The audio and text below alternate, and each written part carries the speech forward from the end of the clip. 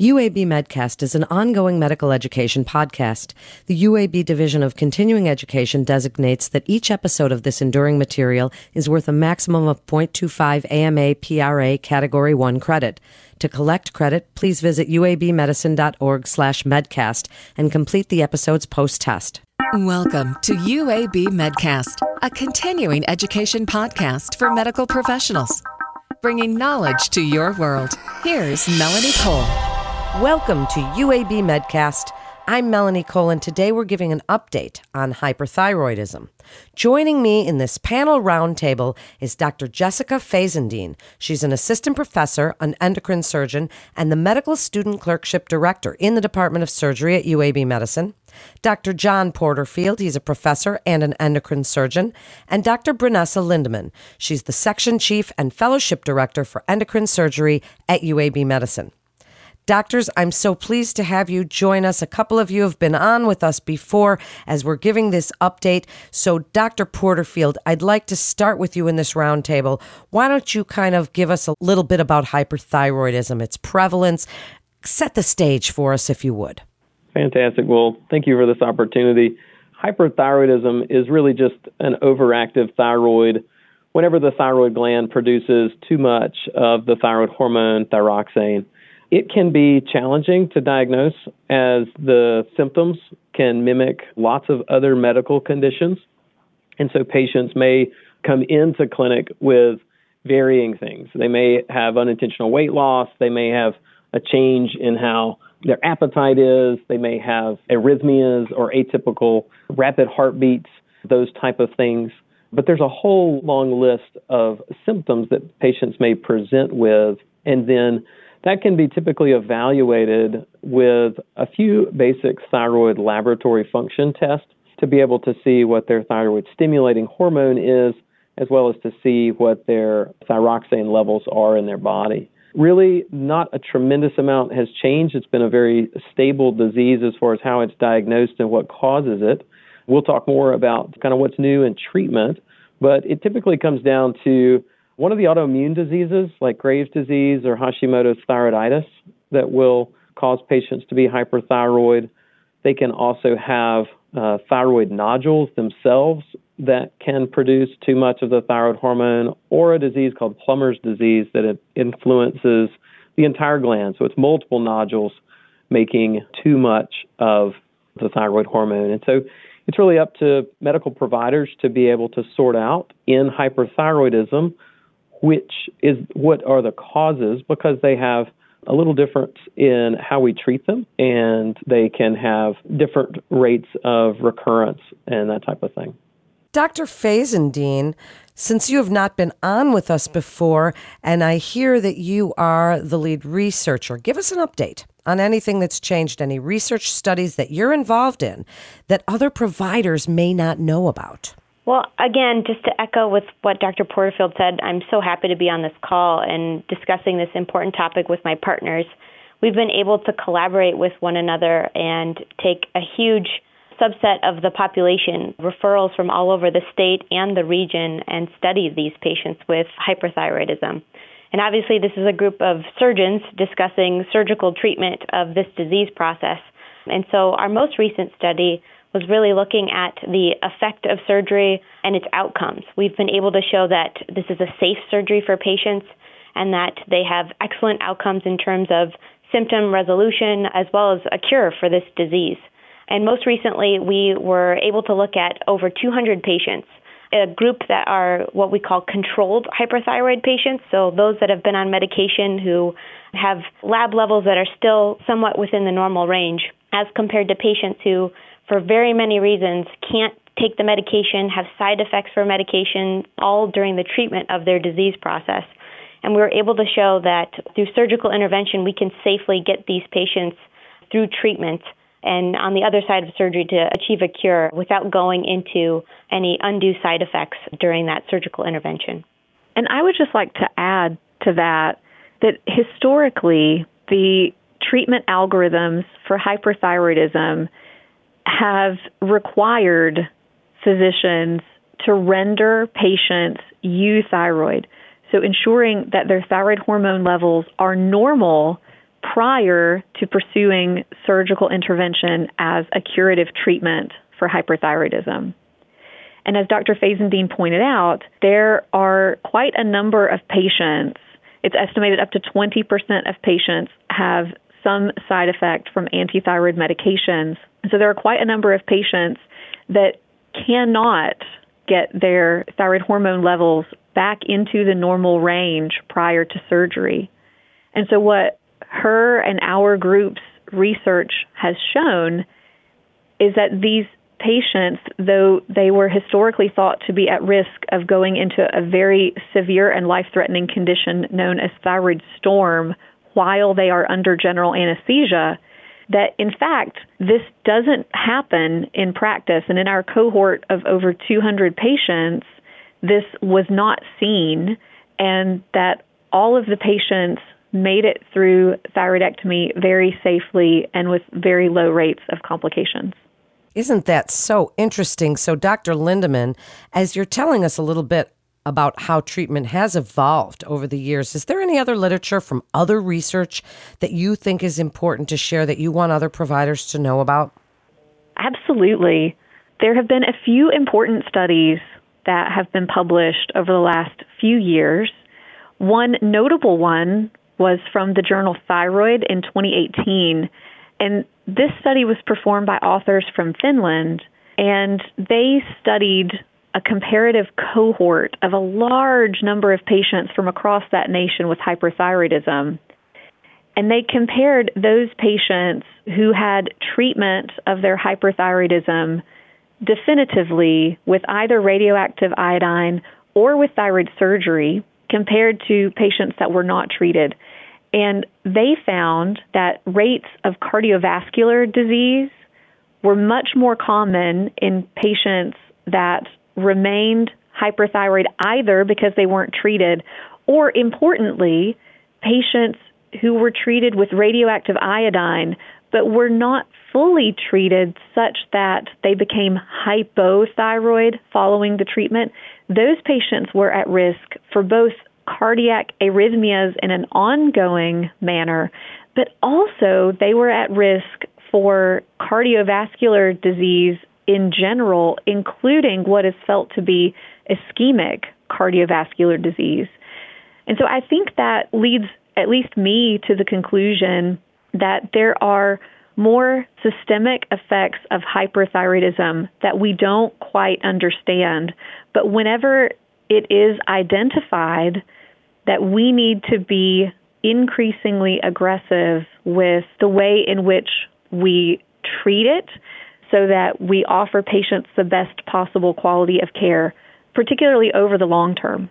And I would add to that I completely agree that surgery has changed so much, even just in the last 20 years, as far as how we have been able to use different anesthetic protocols. We've been able to use different preoperative and postoperative protocols for all types of surgery to not only be able to do this in an outpatient way in many situations now, but often even in a very short stay outpatient setting where patients are able to leave the hospital literally within an hour or two of an operation, which years ago would have required a longer hospital stay. And so it has allowed surgery to be a safer, less invasive, and lower life impact to the patients. Whereas in the past with radioactive iodine or medical management, it was thought this was great because it avoids surgery. But that was back in an era when surgery was very different than it is now. And so all three of us and our partners here all too often will see patients who should have been referred to surgery sooner, and they have suffered some quite grave consequences from getting to us late after having tried antithyroidal medications or after having tried radioactive iodine, which can take many months to see patients reach a hypothyroid state, which, as Dr. Lindeman just mentioned, that hypothyroid state, if not managed appropriately, can also bring on complications as well. So surgery has changed a lot, even in the last decade. That's a really important point, Dr. Porterfield, because I think the other thing I hear from patients and from my colleagues in endocrinology and primary care is that for so long, the risks of surgery for hyperthyroidism were felt to be prohibitive, that we were putting patients at high risk due to fibrosis or vascularity of the thyroid gland, and that by contrast, radioactive iodine as a mechanism for definitive therapy was felt to be entirely safe.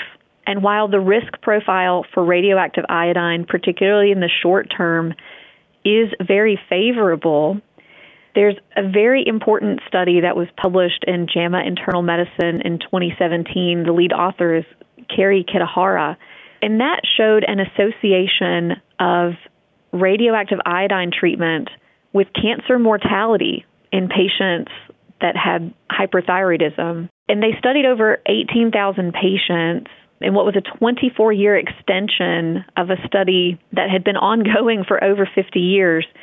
But the approach they took that was able to identify these different results was they measured the organ-absorbed doses of the radioactive iodine that was administered, and they found a statistically significant positive dose-response relationship for the risk of death for all solid cancers, and particularly for breast cancer, finding that for every 100 milligray of radiation patients received, they had a 12% increased risk of contracting and dying from breast cancer. And so that has caused me to counsel particularly my young female patients with Graves' disease in a much different way than I did prior to the publication of this study. Dr. Fazendine, as we've been talking about this multimodal approach to hyperthyroidism, medication, radioiodine therapy, and surgery, and as this condition has many aspects of treatment modalities, can you tell us about the importance of a multidisciplinary approach and why that's so important for these patients? That's a great question. I think my partners and I would all agree that this should be a multimodal approach. Early referral, as Dr. Porterfield mentioned, I think is key. Counseling patients that there are more than one strategy to treat and effectively manage this disease is important. And while we're surgeons who definitely believe in the therapies that we offer, it doesn't mean that we're going to take every person to surgery if it isn't right for that individual. And so I really do think that individualized care, a multidisciplinary approach, both with referring primary care doctors and endocrinologists, and just really picking the best therapy for that particular patient and giving them some autonomy over their care with choices is key to helping treat hyperthyroid diseases. And I would add that one of that has been positive that has come out of this COVID epidemic has been our adoption of telemedicine in a real way here at UAB, such that now patients can come from all over the region and they can come to Birmingham really just for even just as short as 48 hours. They can see their anesthesiologist the day before. They can proceed on to surgery the next day. Typically, we'll ask them to stay overnight in the Birmingham area, but then they're able to go home.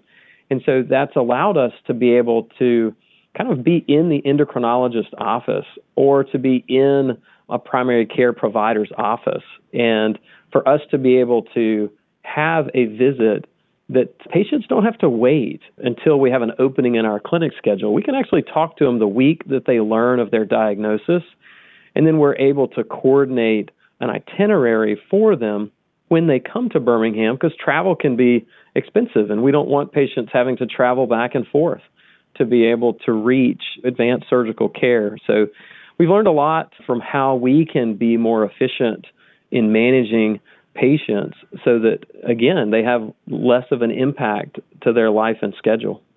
It is so interesting to me how you providers have all really adopted telemedicine, and I don't think it's going anywhere, but it's really incited us all to be more innovative and creative in our health care. And I'd like to give you each a chance for a final thought. Dr. Porterfield, starting with you.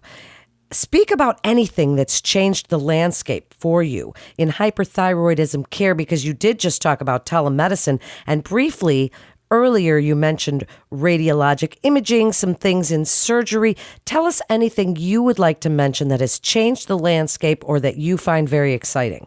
I really am excited about all the changes that have happened for the benefit of patients with telemedicine. I see more patients per week than I ever have in my career.